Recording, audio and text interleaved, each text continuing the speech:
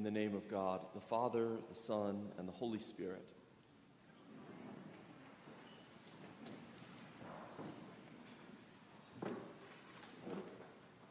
Nicodemus seemed to have everything. He was powerful, he was highly respected, he held an important political office. In today's society, Nicodemus would have been a well-educated senator, respected by people on both sides of the aisle. However, despite all the trappings of success, there was something that Nicodemus was searching for. And he heard about a rabbi, a teacher, who taught with authority and who cured the sick and who spent time with the helpless and who proclaimed God's nearness with all of us. So Nicodemus went to see Jesus. But there's an important fact in today's gospel reading that I don't want you to miss. Nicodemus came to see Jesus by night. By night. That's an odd time to drop by for a visit. I'm hyper extroverted, but if someone I don't really know rings my doorbell at 10 p.m., I'm probably not going to invite them in. But Nicodemus came to see Jesus by night because he was worried about how others would perceive him spending time with this rabbi. He was worried about what others would think or what they'd say. It's kind of like the politician today avoiding the photo op with someone who has a questionable background. In short, Nicodemus didn't trust his community to see this interaction and continue to hold him in high regard. Nicodemus didn't trust the religious leaders, he didn't trust the political elite, he didn't trust his neighbors. Nicodemus didn't trust. And this morning, for me standing here, it would be easy for me to say, we all should trust more, our society should be more trusting, and then for me to just sit down. But for various reasons, we are reluctant to trust others. And other people are reluctant to trust us. So I want us to think about trust this morning in two dimensions. First, why are we reluctant to trust others? And is it worth overcoming these obstacles to be more trusting? And second, how can we become people who others know they can trust? In other words, how do we trust others more? How do we help others trust us more? There was an interesting study conducted early last year which surveyed over 22,000 people in 30 countries. And these people were asked, first of all, about their interpersonal trust, how much they trusted those around them. And second of all, they were asked how happy they were. And it turns out you can map in a linear relationship how countries fall along this line. Countries that are filled with people who trust their neighbors are very happy, and countries that are filled with people who don't trust their neighbors are very unhappy. The United States falls in about the middle of this pack. The biggest outlier is the country that doesn't follow this relationship is France, where people are blissfully happy but no one trusts each other. I'll leave that. But here's my point. While correlation doesn't mean causation, so it's not clear if trusting people are happy or if happy people are trusting, this study nonetheless underscores the fact that we should be asking these questions about trust not only for ourselves, but for the health of our society. How do we trust others? How do we help others trust us? Abraham, although he's still called Abram in the passage we heard today, was called to have an extraordinary level of trust in God. In the passage we heard a few minutes ago, we read, "The Lord said to Abram, 'Go from your country and your kindred and your father's house to the land that I will show you.'" Notice that God is not telling Abraham where he's going. God will show him where he's going in the future tense. God is saying, pack up your U-Haul, go to the end of the driveway, and then I'll tell you the first turn, just the first turn to make in your journey, in this life-changing journey. God's not letting Abraham peek at the map. God is calling Abraham to have great, great trust. However, if you think about this story from Abraham's perspective, it's not a foregone conclusion that Abraham would trust God. After all, God is calling Abraham to leave behind safety and stability and relationships.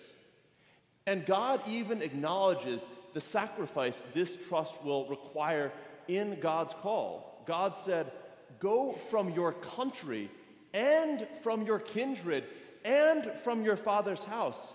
In other words, leave all this behind. You see, trust costs something. Trust isn't free.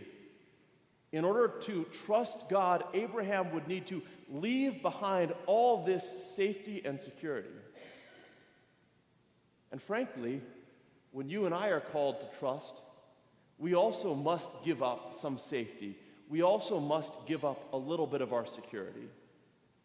For example, when God calls us to be generous with our money and we give some away, we are trusting that we can get by on a little less. Or if we're in a small group and we share something very private with those around us, we're trusting that they're not going to go gossip about it. You see, trust is expensive. Trust almost always carries some risk, and that's why so many of us struggle to trust others. And frankly, that may cause us to give up on trust as an enterprise in general. But what if Abraham hadn't trusted? What if Abraham hadn't trusted God? Abraham could have said, "God, that's a really nice offer to go to this foreign land, but you're not giving me a lot of information to work with. And frankly, life's going pretty well for me here. I've got good financial security. I've got good family support. My livestock, my herds are growing. I've got a dung pile that can fertilize about a dozen acres of new land that I'm going to plant in. I'm pretty happy," Abraham could have said. "So nice offer, but I'm going to pass, God." But if Abraham had done that, God's people wouldn't have arrived at the land that God had called them to. And Abraham wouldn't have fulfilled the mission that we read about in the passage today, to bless the people of the world. You see, trust requires us to take a risk. And to circle back to the first question, is trust worth the risk it requires? For Abraham, it certainly was worth taking the risk of trusting. But turning to the second question, how can we help others trust us more? How can we develop an environment that will foster and promote trust? When God called Abraham, it's easy to imagine him setting out on this journey without his young traveling companion, Lot. After all, our reading today tells us that Abraham told Lot about God's call. That's significant. Lot didn't hear God's call. Lot didn't hear this call to leave behind his homeland. So why did this young man, this young person, Lot, travel with Abraham? Lot's trust of Abraham didn't appear out of thin air, and as a matter of fact, as we read through the story of Abraham and Lot, we can see three key actions that Abraham took that built up trust with Lot. First, Abraham showed Lot generosity and love and kindness. Lot was the son, not of Abraham, but Lot was the son of Haran. But when Haran died unexpectedly, Lot's future became very unclear. Would Lot's family abandon him? Would they forget about him? Or maybe worse, would they sell him into slavery? Instead, Lot was taken in by his uncle, by Abraham. Think about what a relief that must have been for this young boy. A future that was so uncertain now had some stability. And because of Abraham's generosity, Lot began to trust his uncle. And the same is true of us.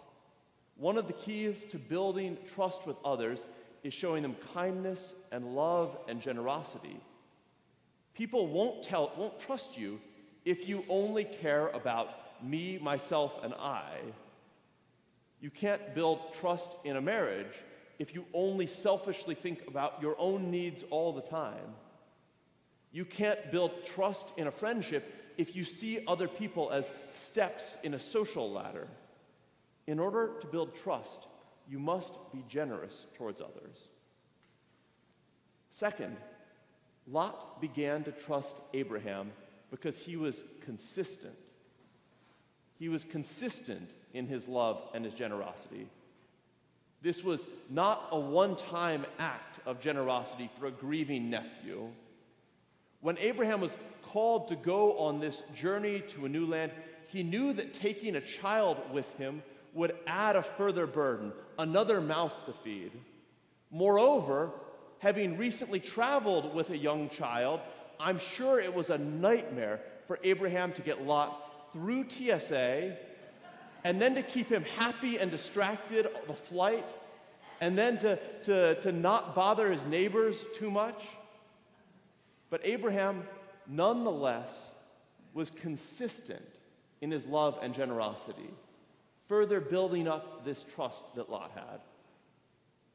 And third of all, Abraham developed trust with Lot slowly, gradually, over a long period of time. You see, trust is not built overnight. Years later, when shepherds working for Abraham and Lot began to fight over who would graze their livestock in the most fertile lands, Abraham went to Lot and said that Lot could choose the land he wanted, and Abraham would take whatever was left over. Abraham invested in this relationship again and again over the long term, thereby building this environment of trust. And frankly, Abraham provides a model for how you and I can build trust also. For example, if you're participating in a small group this Lent, you can take these same 3 actions following the examples of Abraham to build trust in your group. First, you can show kindness and love towards those you're meeting with. Let others have a chance to talk. Maintain confidentiality. Offer to pray for others and then actually do it. Second, you can build trust through consistency. You can't be generous one day and selfish the next and expect that to engender trust. And third of all, you should prepare for the long haul. Building deep and lasting trust takes time. Trust is prepared in an oven, not a microwave. And this formula applies to all the relationships in our lives where we want to build trust. First, be generous. Second, be consistent. Third, be in it for the long haul. When you came into church today, you might have noticed a bird flying around up in the rafters. We didn't place it there, it flew in on its own. When I was kneeling here at the prayer desk to say the confession, I had my eyes closed and I was praying for forgiveness for my sins, when suddenly I felt something on my hand. And I looked down, the bird had landed on my hand. And what struck me immediately was Jesus saying, "Be like the birds of the air and the flowers of the field." In other words, don't worry so much. Trust. Trust. Trust God. Trust your neighbor. Build communities of trust. When Nicodemus first came to see Jesus, he came by night because he didn't trust his own community. And Nicodemus left in what seems like an unresolved, sad sort of anti-conclusion. But if you keep reading through John's gospel, Nicodemus reappears. He appears again in the 7th chapter of John's gospel with the Jewish leaders who are debating the actions of Jesus. In other words, Nicodemus is still aware of Jesus' life and his actions. He is seeing how Jesus is showing love and generosity consistently over the long term, maybe even over a period of years. And it seems like Nicodemus may be beginning to trust Jesus. And then, when Jesus dies, and Joseph of Arimathea takes his own tomb to give for the body of Jesus, John's gospel records that Nicodemus showed up again to help lay Jesus' body in the tomb. Nicodemus brought a mixture of myrrhs and aloes to anoint the body of Jesus. You see, Nicodemus first came to Jesus by night, but by the end of the life of Jesus, even when there was risk to his public reputation, Nicodemus is willing to make a public demonstration and statement of his trust in Christ. He trusts that God is at work. He trusts in the community of Jesus. He trusts in the body of Christ, and his trust transforms him. Abraham took the risk of trusting God, walking away from his home, his family, his security, his safety, his financial well-being, and in doing so, he set out on this journey that God had prepared him for, and he took actions that would, in the words of the reading today, bless the world. And Lot, Abraham's nephew, learned to trust because of his uncle's actions, because Abraham showed love and generosity, because Abraham was consistent, because Abraham was in it for the long haul. And we're called to do the same. We're called to practice trusting others, even when that means taking a risk or giving up a little of our security. And we're called to help others trust us. We're called to be trustworthy people by being kind, by being consistent, by being in it for the long term. You see, if God is calling us to build up the kingdom of God here and now, and if God is calling us to spend this life practicing for the kingdom of heaven, and if God is calling us to embody Christ in all we do, then one of the foundations that we must lay together is a foundation of trust. Trust. Amen.